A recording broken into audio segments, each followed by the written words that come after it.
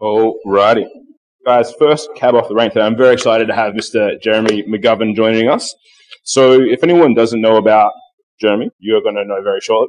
So as I said, this is going to be a Q&A based style, so I've got plenty of questions locked and loaded. But if you guys do have questions, apparently he likes to talk, I like to talk. It's going to be successful. That's what I got told. So guys, give Jeremy a huge round of applause. Thank you so much for coming and joining us. No worries, thanks for having me. Appreciate it. I do like talking a little bit, but not as much as some. Beauty. So, so I also run a podcast, if anyone doesn't know, Kim Barrett Show. Like and subscribe. But the question I always ask people at the start of that, and I thought I might start that off with you as well, which is, if you met someone at a party, and let's just say they don't watch AFL, what do you tell them that you actually do? Because I know you've got a bunch of small businesses as well. Like, what's your go-to answer? Mine is plumber. I just say I'm a plumber. Yeah. I've got a plumbing company on the side.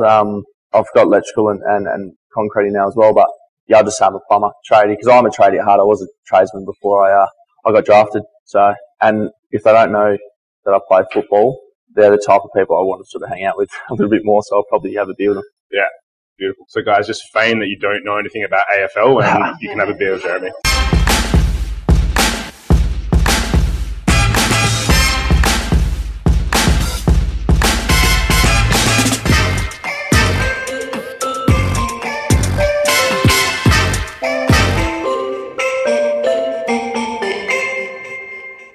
And now, just a side note on that, obviously having a couple businesses, being this time, and I think I saw on your Instagram a few times posting about how hard have you found it to get staff?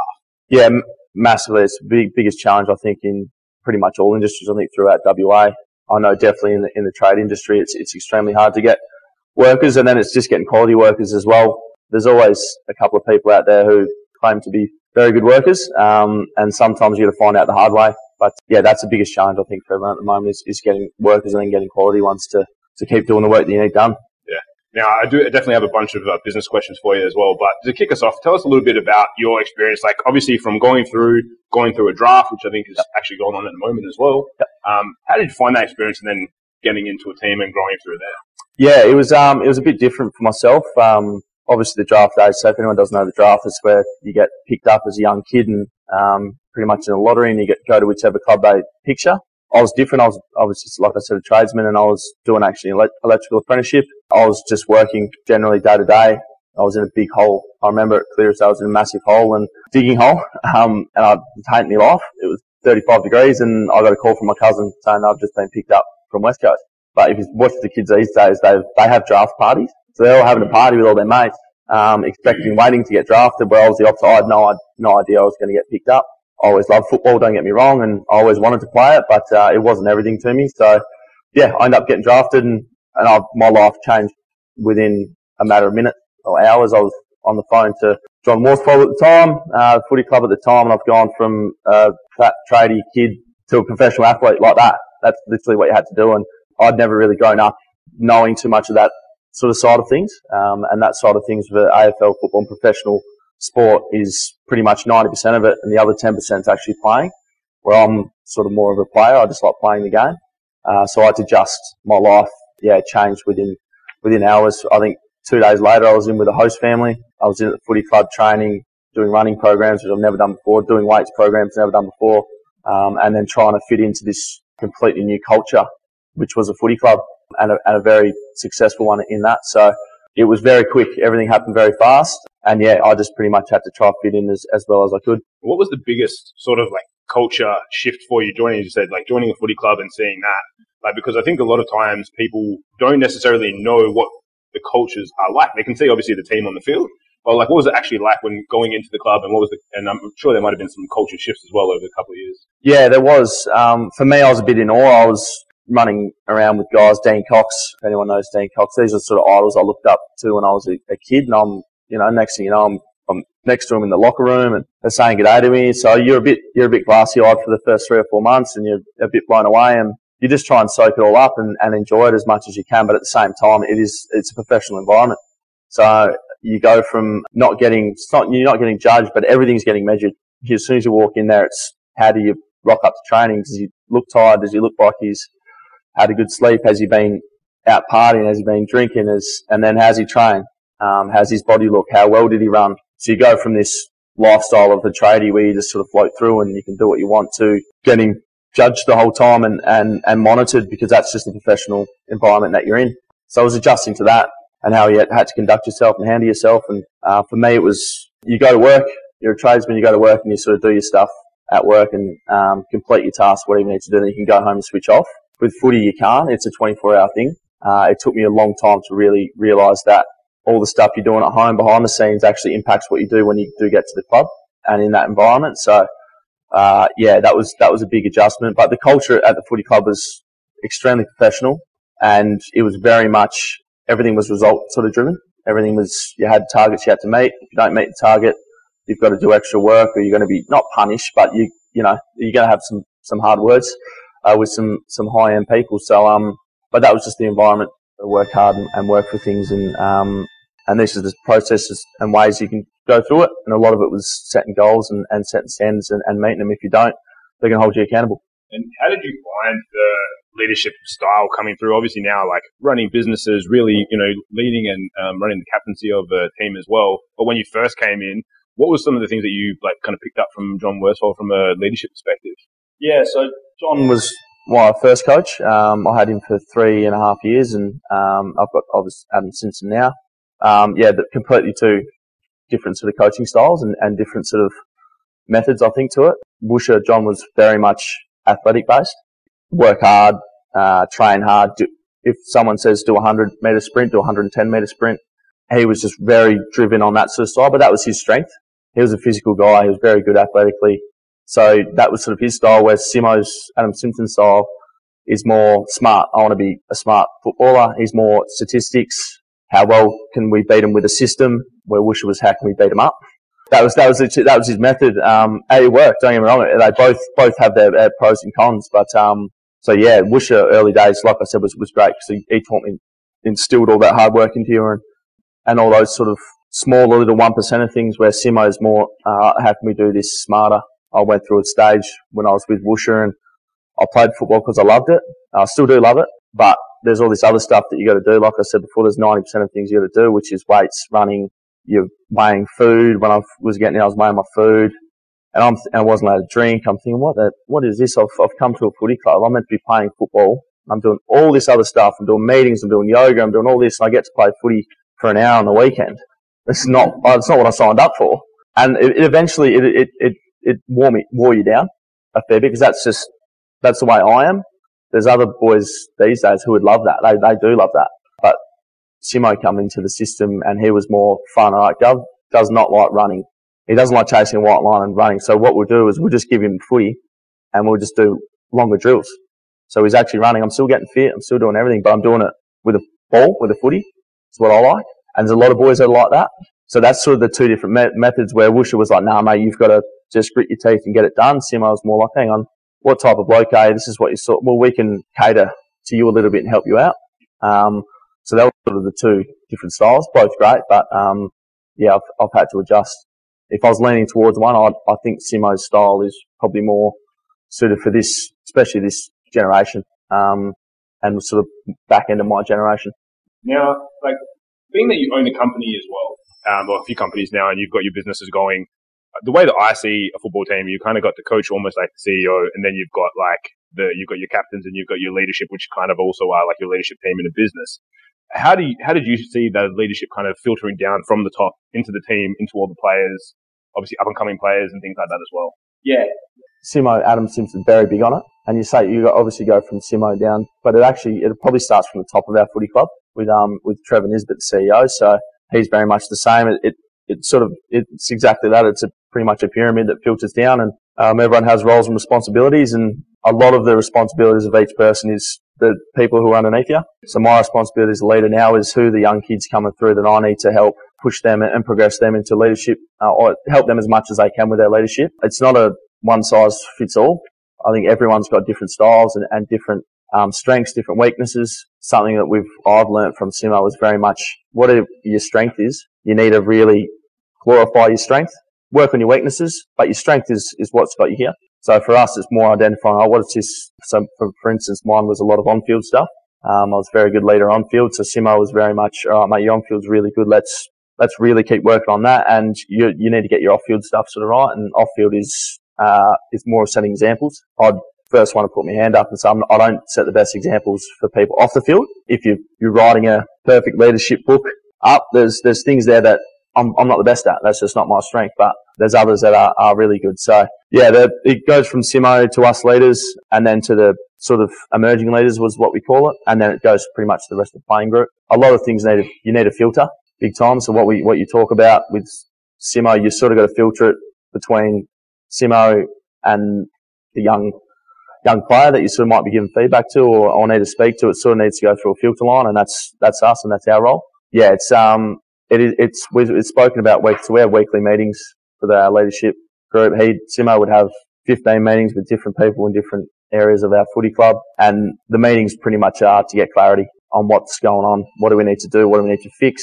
A lot of it was fixing last year with our season, the way we were going, and the look of the footy club and what direction we're going. We weren't performing, so a lot of it's that. A lot of it is we're doing really well. How do we maintain this? So yeah, there's a lot of structured meetings, and the whole footy club's pretty much is a leadership structure from, like I said, from the CEO down. So when you came in as a young gun, just jumped out of the hole and started getting ready to run around, what sort of stuff did you pick up from the leaders that came before you, and like what did they kind of instill in you to carry forward? Yeah, that's a good one, because I picked up everything that not everything, but you just sit back as a young kid, and when I look at it now, and at that time I was just picking up little cues from what Dean Cox or Darren Glass was doing, or Eric McKenzie. You just pick up little things here and there, and you don't realise you're picking it up, but they just because they do it all the time and it's repetitive, and that's just the way that they operate. You sort of see it, and you just naturally, slowly start doing little things like that yourself.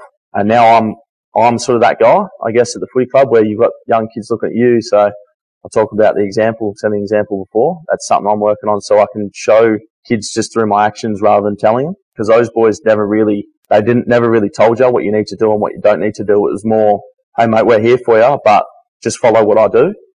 This is the example I'm setting. This is the way we operate. This is the way our culture is, mate. You got to do what we do. I'm not going to have to tell you. You just need to figure it out. Because sometimes you can't. It's very hard to tell people. Sometimes everyone needs to figure it out in their own ways. Sometimes it's through lived experiences. Sometimes it's through conversation. Sometimes it's through, for me, I almost got delisted when I was in my 4th year. So mine was like a penny drop moment. I had to really wake up and smell the roses, I guess, and change the way I was acting. So there's a lot of different ways, but those boys were very much, this is the culture. This is what we're doing.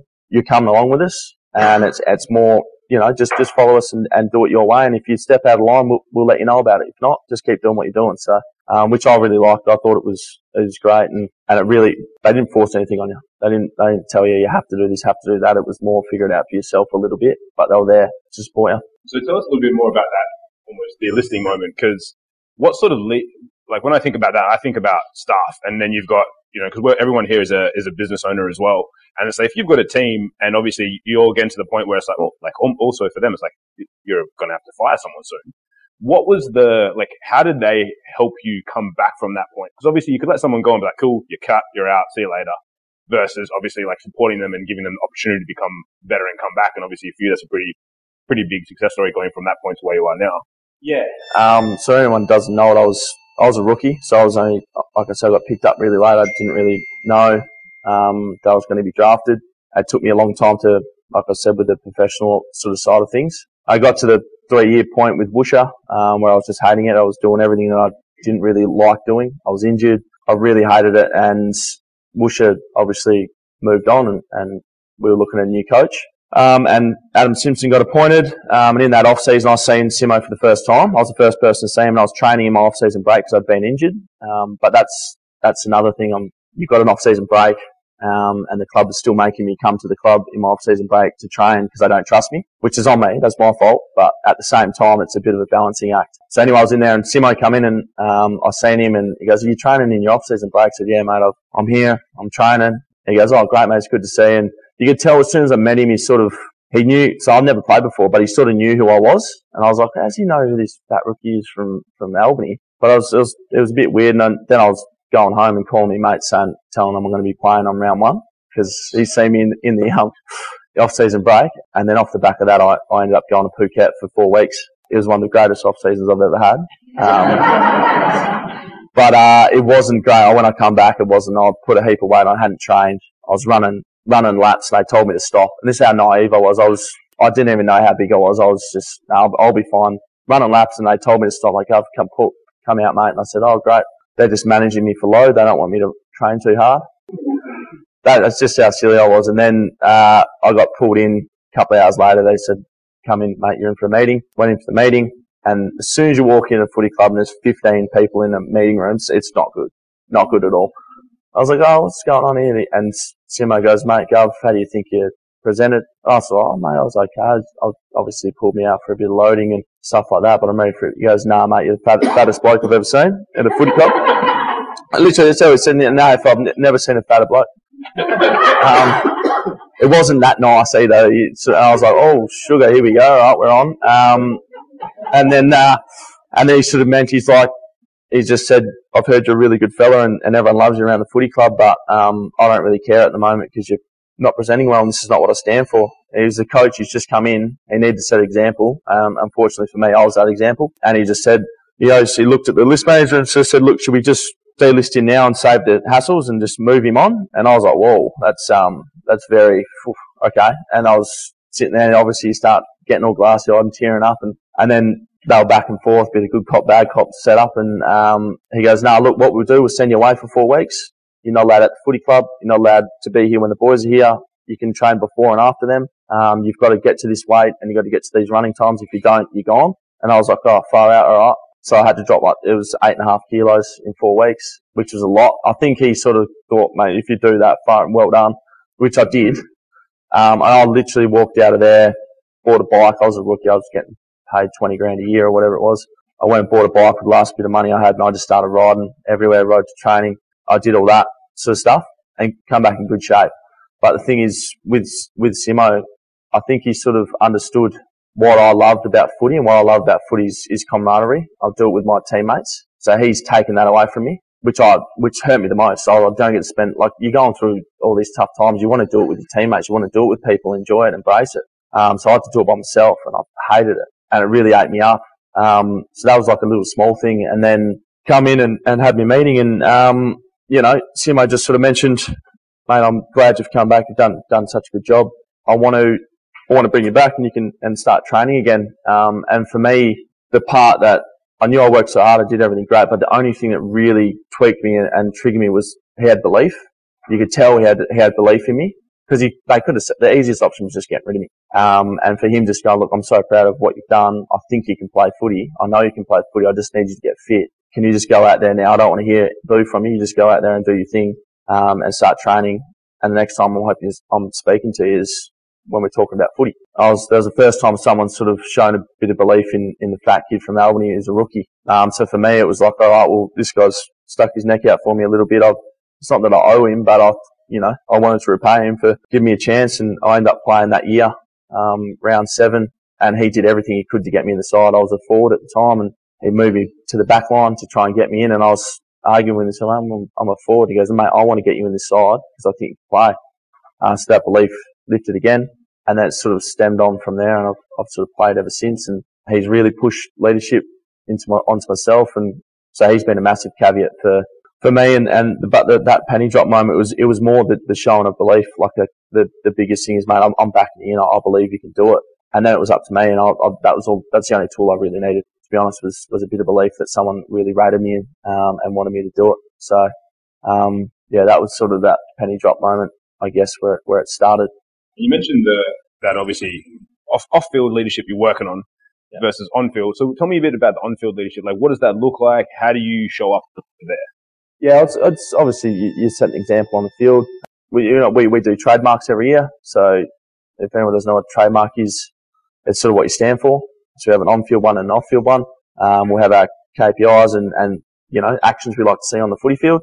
I feel like I do that through the way I play, the communication side, and then it's more the understanding. So when things are tough and things aren't going our way, I'd like to pride myself that boys look to myself to go, Gov, what are we doing? What's happening? Because I feel like I understand the game really well, and more, this is what's happening, and we need an objective and what we need to do to fix it, or a clear path on what we need to do. And I feel like I do that, and I've got feedback before, which I do that well. So yeah, that's sort of more the on-field stuff is more direction, communication, helping boys and making sure everyone stays calm. The biggest thing is staying calm in footy because it gets chaos there for a bit, especially down in the back line when we're getting goals kicked on us left, right and centre. And you got people screaming everywhere. You got different personalities on the field. The backmen are normally more calmer blokes, and then we've got midfields and forwards who love squealing and carrying on and barking orders and all that sort of, where you just sort of need to calm the shit, which you love. I love that from the boys because they're passionate and they want to win. But it's just how do we calm them down and have a clear objective that everyone's clear so they know what to do. So that's sort of more the on-field stuff, which I hope and I'll keep trying to strive to do that as much as I can on the footy field. And you mentioned obviously communication being kind of key there. What does effective communication look like when there's like shit's going down, you're getting goals kicked on you, you've got, like some people might be losing a little bit of heart. Like, how do you approach that from your communication from a leadership style? Yeah, well, it's different. So that's the thing. Sometimes you just got to read the cues and go with your gut. Most of the time for me, it's just going with what I think. And, sometimes it's if it's effort, it warrants a spray and a harsh bit of feedback. Sometimes you can do everything right. Everything was perfect, setup was great, effort was there, but they kicked the goal. So you can't, that's life, that's footy. You can't really do much about that. So sometimes it's, mate, let's just move on. Boys, they've had the grand final in 2008, the first 5 goals they kicked, they were great goals. And we looked back and said, look, hats off to you, that's really good footy. We can't do much about that. Let's just stay calm and keep doing what we're doing. And obviously it eventually turned, but there's sort of the cues you got to read, and it goes back to your trademark. Are they outside the trademark? Was there effort there? Were they compliant? Do they know what the setups were? Do they know what style of play we're in at the moment? If they do, great. Tick, tick, tick. It's fine, mate. It's more keep giving them confidence to keep doing what they're doing. If not, it's hang on. Mate, you didn't know the structures. What's going on? You better go figure it out next time you go to the bench. Figure out the structures because that hurt us that time. And it's more. I'm more direct. I'm probably too direct, and that's part of my leadership style. Is I'm aggressive, so I need to try to dampen that down as much as I can. And it's more follow up. So on the field, heat of the moment, you have to say it. But if you feel it's come across the wrong way, you've really got to follow up. So that's what quarter time's for. That's what after the game's for. That's why I like having beers after the game, is because you can actually sit down and go, mate, so I'm so sorry for calling you whatever I bloody called you. I love you. I was just bloody heated up, mate. I'm so sorry. And that's why it's good after the game. And the boys are very good at it. But, that's more of the stuff you're weighing up throughout the game is what's, type of feedback you need to give it. Is it really harsh and direct, or is it more, hang on, it's confidence? Let's pump them up a little bit. And how does your responsibility lie? Obviously being working in the captaincy, but obviously being in the back line as well. Are you then responsible for kind of like the entire team across the field, or are you almost like managing key areas? Yeah, both. I'm fortunate enough, I've got an ex-captain, which I still call him a captain, is Shannon Hearn down back, who's been massive for me. So I'm blessed that I get to bounce off him as much as I can. But when you are the captain, it's more holistic. So I'm lucky that he can sort of handle the backline stuff as a 6, and I can sort of see what's going on with the team and the whole structure. And my communication's a lot more with Simo and our line coaches. So I'm more bounced between myself and the coaches. What's going on? How do we change this? What are we looking at? What do you think about this? And then the backline stuff is I'll sort of let the boys nut it out, unless I feel like there's something there. But most of the time our backline's pretty prepared. That's the biggest thing. You need to be prepared. Your prep is number one thing before you run out. If everyone's prepared and clear, everything on game day seems to work and is a lot easier. But yeah, my communication, obviously, when you are captain and vice captain, is between the other leaders and Simo is pretty much the main chats, and it's more holistic rather than individual areas. How is that actually communicated? Because obviously it's pretty hectic being out there. Are you just waiting for kind of quarter time to catch up, or is it like constantly throughout the game? Yes, it's throughout the game, consistently. Within every time there's a sort of a stop play, there's something. We've got signs on the boundary. We've got the phones that we call when we get onto the bench. We've got blokes who are running on, screaming stuff out. So yeah, the communication, it's changing all the time. It's heaps, so much communication. Sometimes it's too much. Sometimes it's change. And by the time the difference is the lag. Simo's in the box. We're on the ground. By the time that message comes out, it's been 3 or 4 minutes because they're discussing it. They get it to JK, for example, one of the leaders, and he's trying to run on it, he might be 5 minutes before he can get on the ground. So by the time that happens, the game might have changed again. So yeah, it's very hard to get those communication lines quick, but you just got to keep them open, and we need everyone talking. How did you find it when you got the kind of tap on the shoulder to come up into leadership, into obviously like vice captain role and things like that? What was some of the big challenges for you stepping into that? It's probably how does everyone see you as a leader? I'm very much I feel like people naturally have it, and it's more when you're at a footy club, your peers are the ones who sort of select you as a leader, and your coaching, obviously. So my motto and still is if my teammates want me to be a leader, I'll do it. But it's nothing I've ever got out of bed and said, I want to be the captain of West Coast Eagle. I was never that guy. Even if I'm not the captain, I'm going to do the best I can no matter what. I've got a tag now, which is great, and everyone sort of looks at you differently because you got a tag. But while my leadership wouldn't have changed, I'd still do the best I can in that space. But yeah, when Simo was going, he sort of hit me up after a couple of years and said, mate, I think you've got great qualities, and have you ever considered it? And I said, no, I haven't. I'll just do it the way I think I can do it. And he goes, well, I think you can do it really well.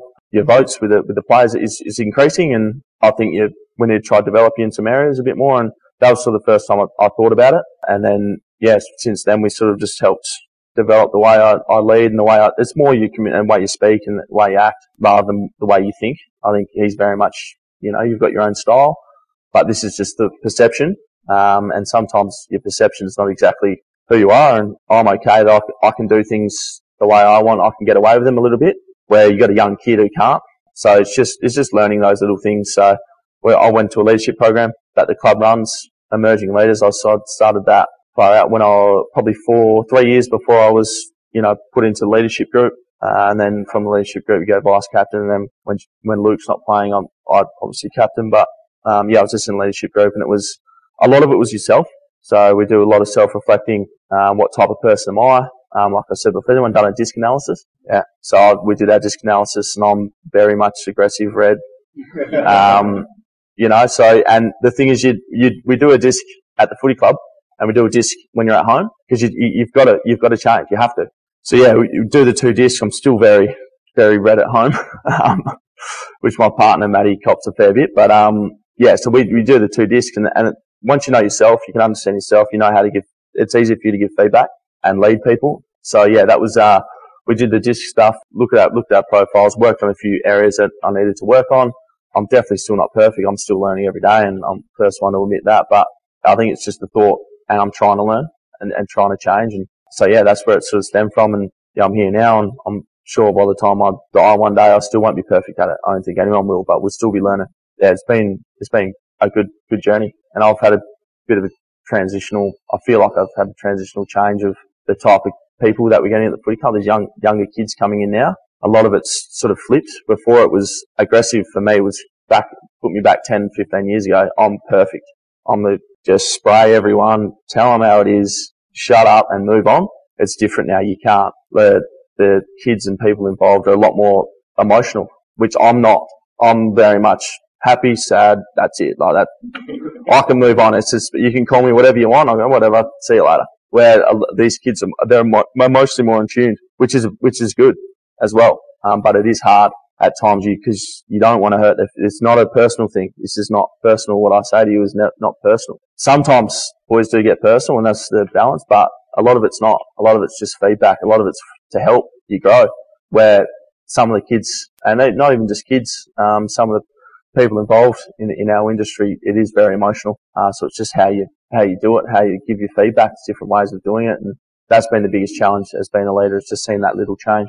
Did your leadership style have to change when you're playing those big games, when you're in the grand finals and things like that? Did you find, is it still kind of business as usual when you're out there, or because there's obviously high stakes and it's like it is a big deal kind of getting to that point, did anything adjust from a leadership perspective?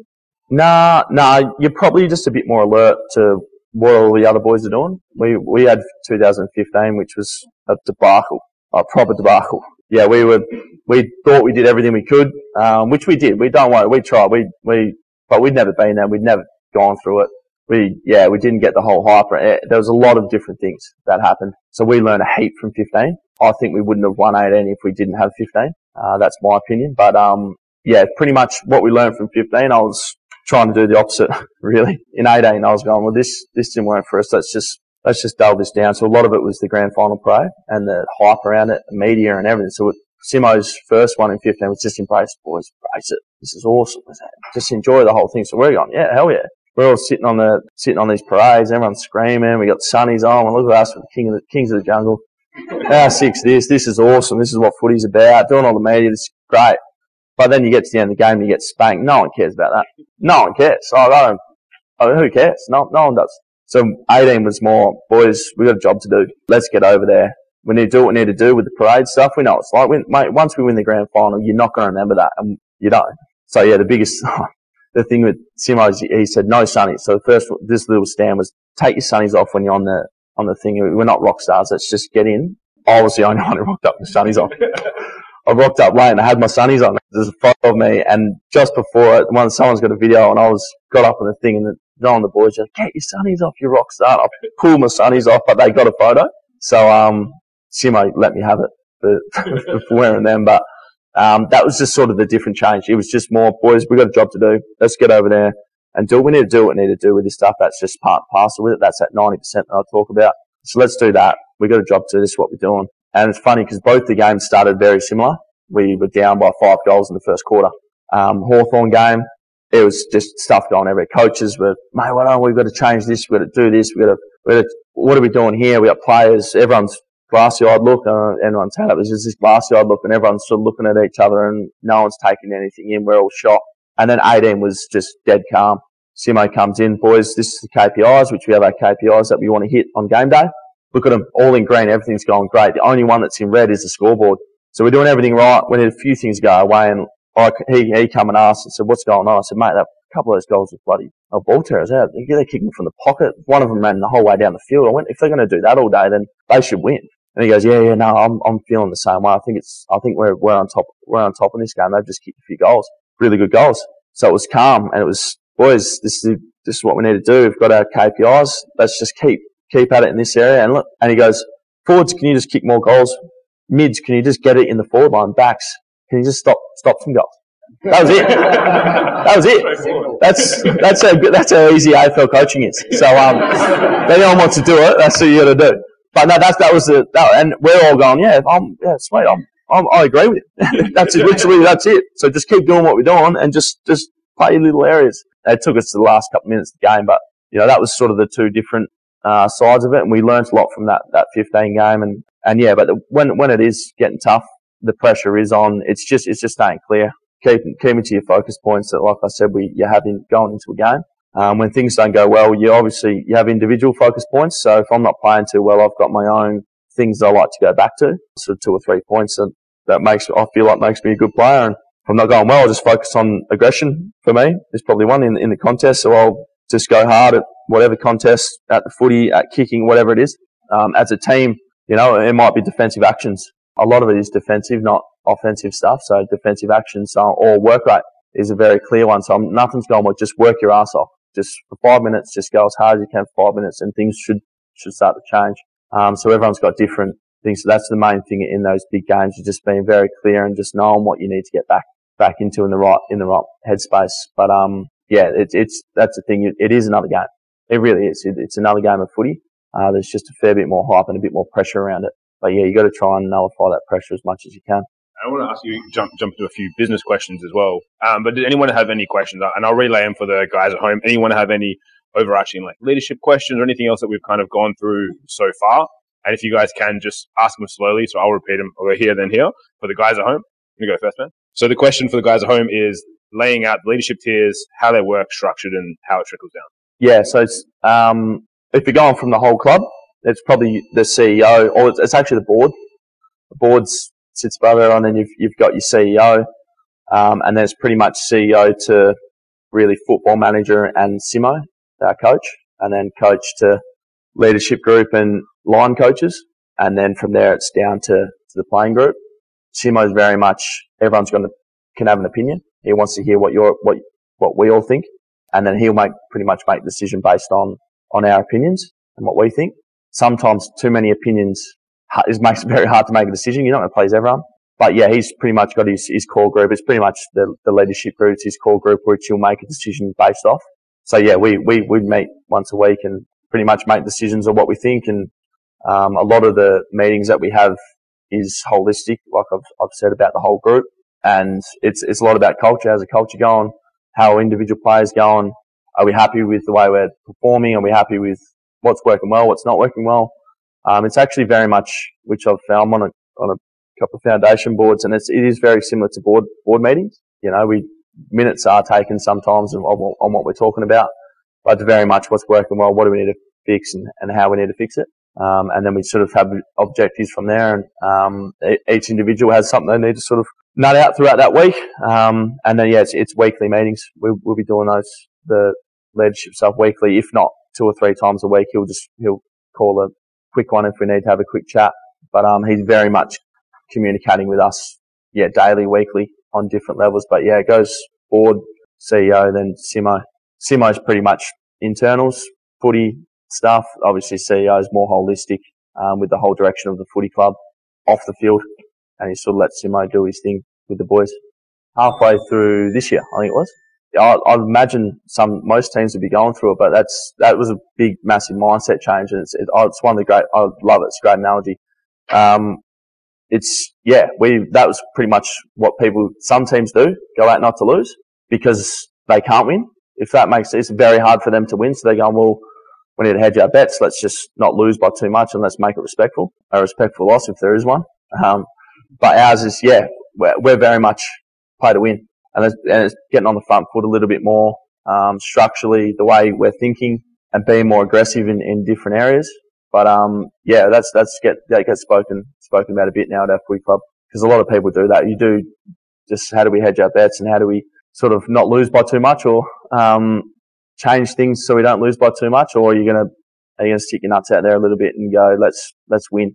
And that starts at training for us. Starts how we're training. Are we training just to get through?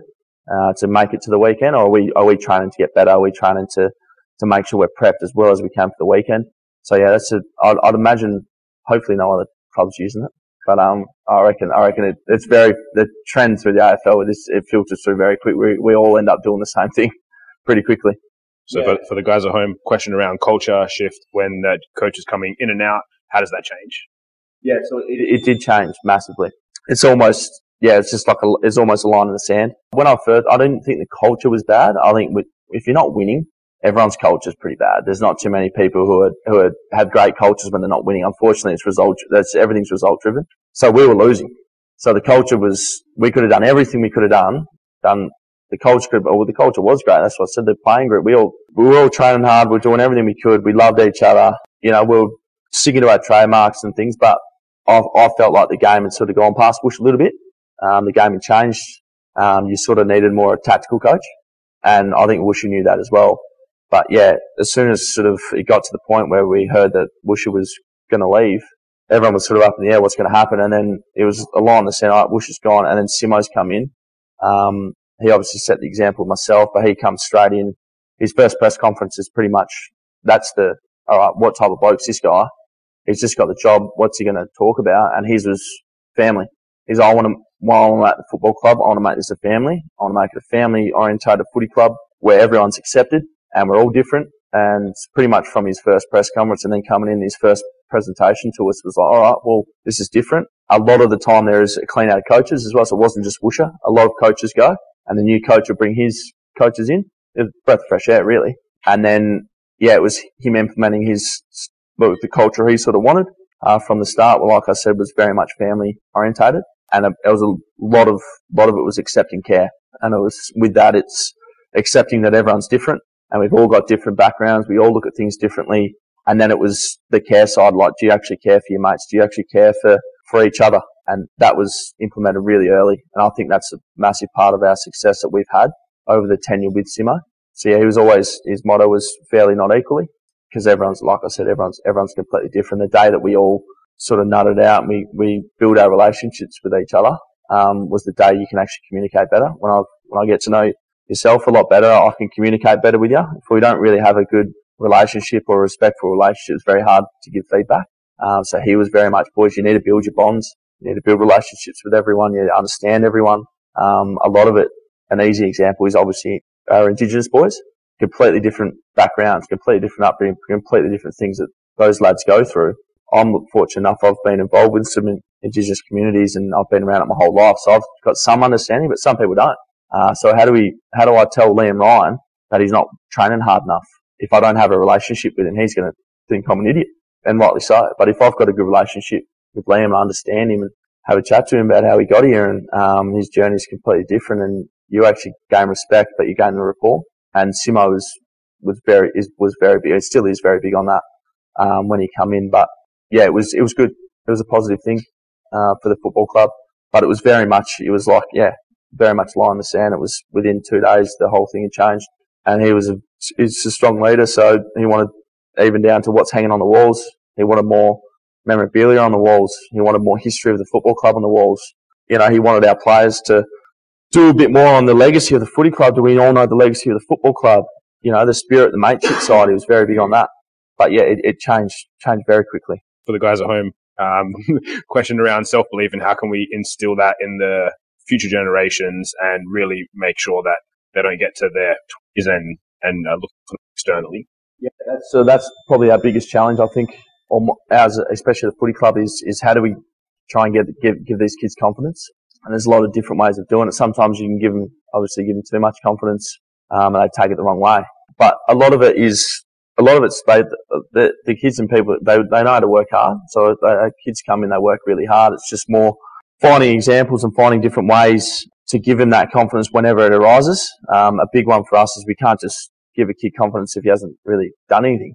We need him to commit to something and do it.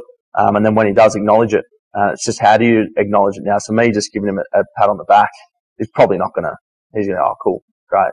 Where I love that. I loved when Coxie would just give me a slap on the bum and go, mate, fuck, how good was that? I'm freaking, I'm running around for days. I can't fit out the door. But a lot of it's actually, you need to acknowledge it in front of the group and in front of people, in front of social media.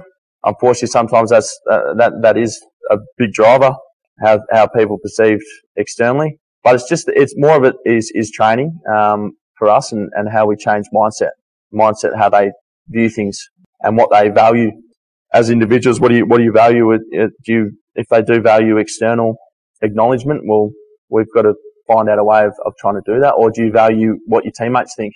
Do you value what your coaches think? And then off the back of that, you can start propping up as much as possible. But if I had the exact answer for it, all our young kids would be the greatest of all time. I wouldn't have any issue. But that is a challenge for us at the moment, trying to give them that confidence as much as we can, obviously without giving them too much. But yeah, a lot of it's just it starts with what type of person they are and get to know them. For us, I've really got to get to know these young kids. I'm nearly 30 with 3 kids, and I've got a young fella got drafted yesterday. He'd be 18, so I can't exactly go out to the nightclub with this 18-year-old and get to know him. You know, no, I could. I'd be in a lot of trouble. But you know, those sort of things that what the 18-year-olds do is completely different to what I'm doing. So the biggest thing I've got to build a relationship with this young fella, and how do I do it?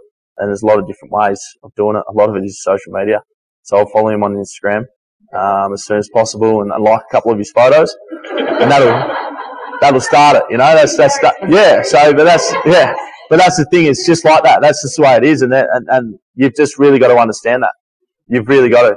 Yeah, I'm holding off from that. I don't know about TikTok, but one day you'll probably see me doing it to build a relationship with the boys. But that's more it is. You got to really note it down and spend some time with people and understand them and the same thing. Then you can help build their confidence. Yeah, it's so different. So how do you keep your team strong when you're down and out and it looks like you might be losing? How do you actually keep going for the win? Yeah.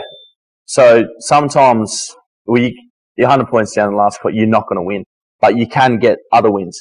So my mentality is, all right, we're down by 100 points. We're not going to win this game of football, but what are we going to take out of it? So we've got a last quarter. So my thing is, all right, this didn't work. We did whatever we had to do. It didn't work. Let's try something different. If you're going to lose by 100, why not lose by 120, 130 by trying something and learning something? So same thing with that. I'm in my business, very similar. We've got targets we want to meet. And my business partners, he's the one who cops most of it, from myself when we're looking at, well, mate, we didn't meet these targets. What is it? More of it's, what did we learn? Did we learn something? All right, so it's not a complete loss because we learned something. And so that's my thing. Boys, we've gone this last quarter. Let's keep the effort there because that's a given. And let's take something out of this game. Let's take something out of this last quarter. If we can come out of the last quarter going, oh, that worked. That worked really well for us in that 10-minute period. We tried this and it worked really well. Let's look at implementing that. Where if you just go out there and keep doing the same thing and lose, you're going, oh, great, we didn't really gain anything out of this game.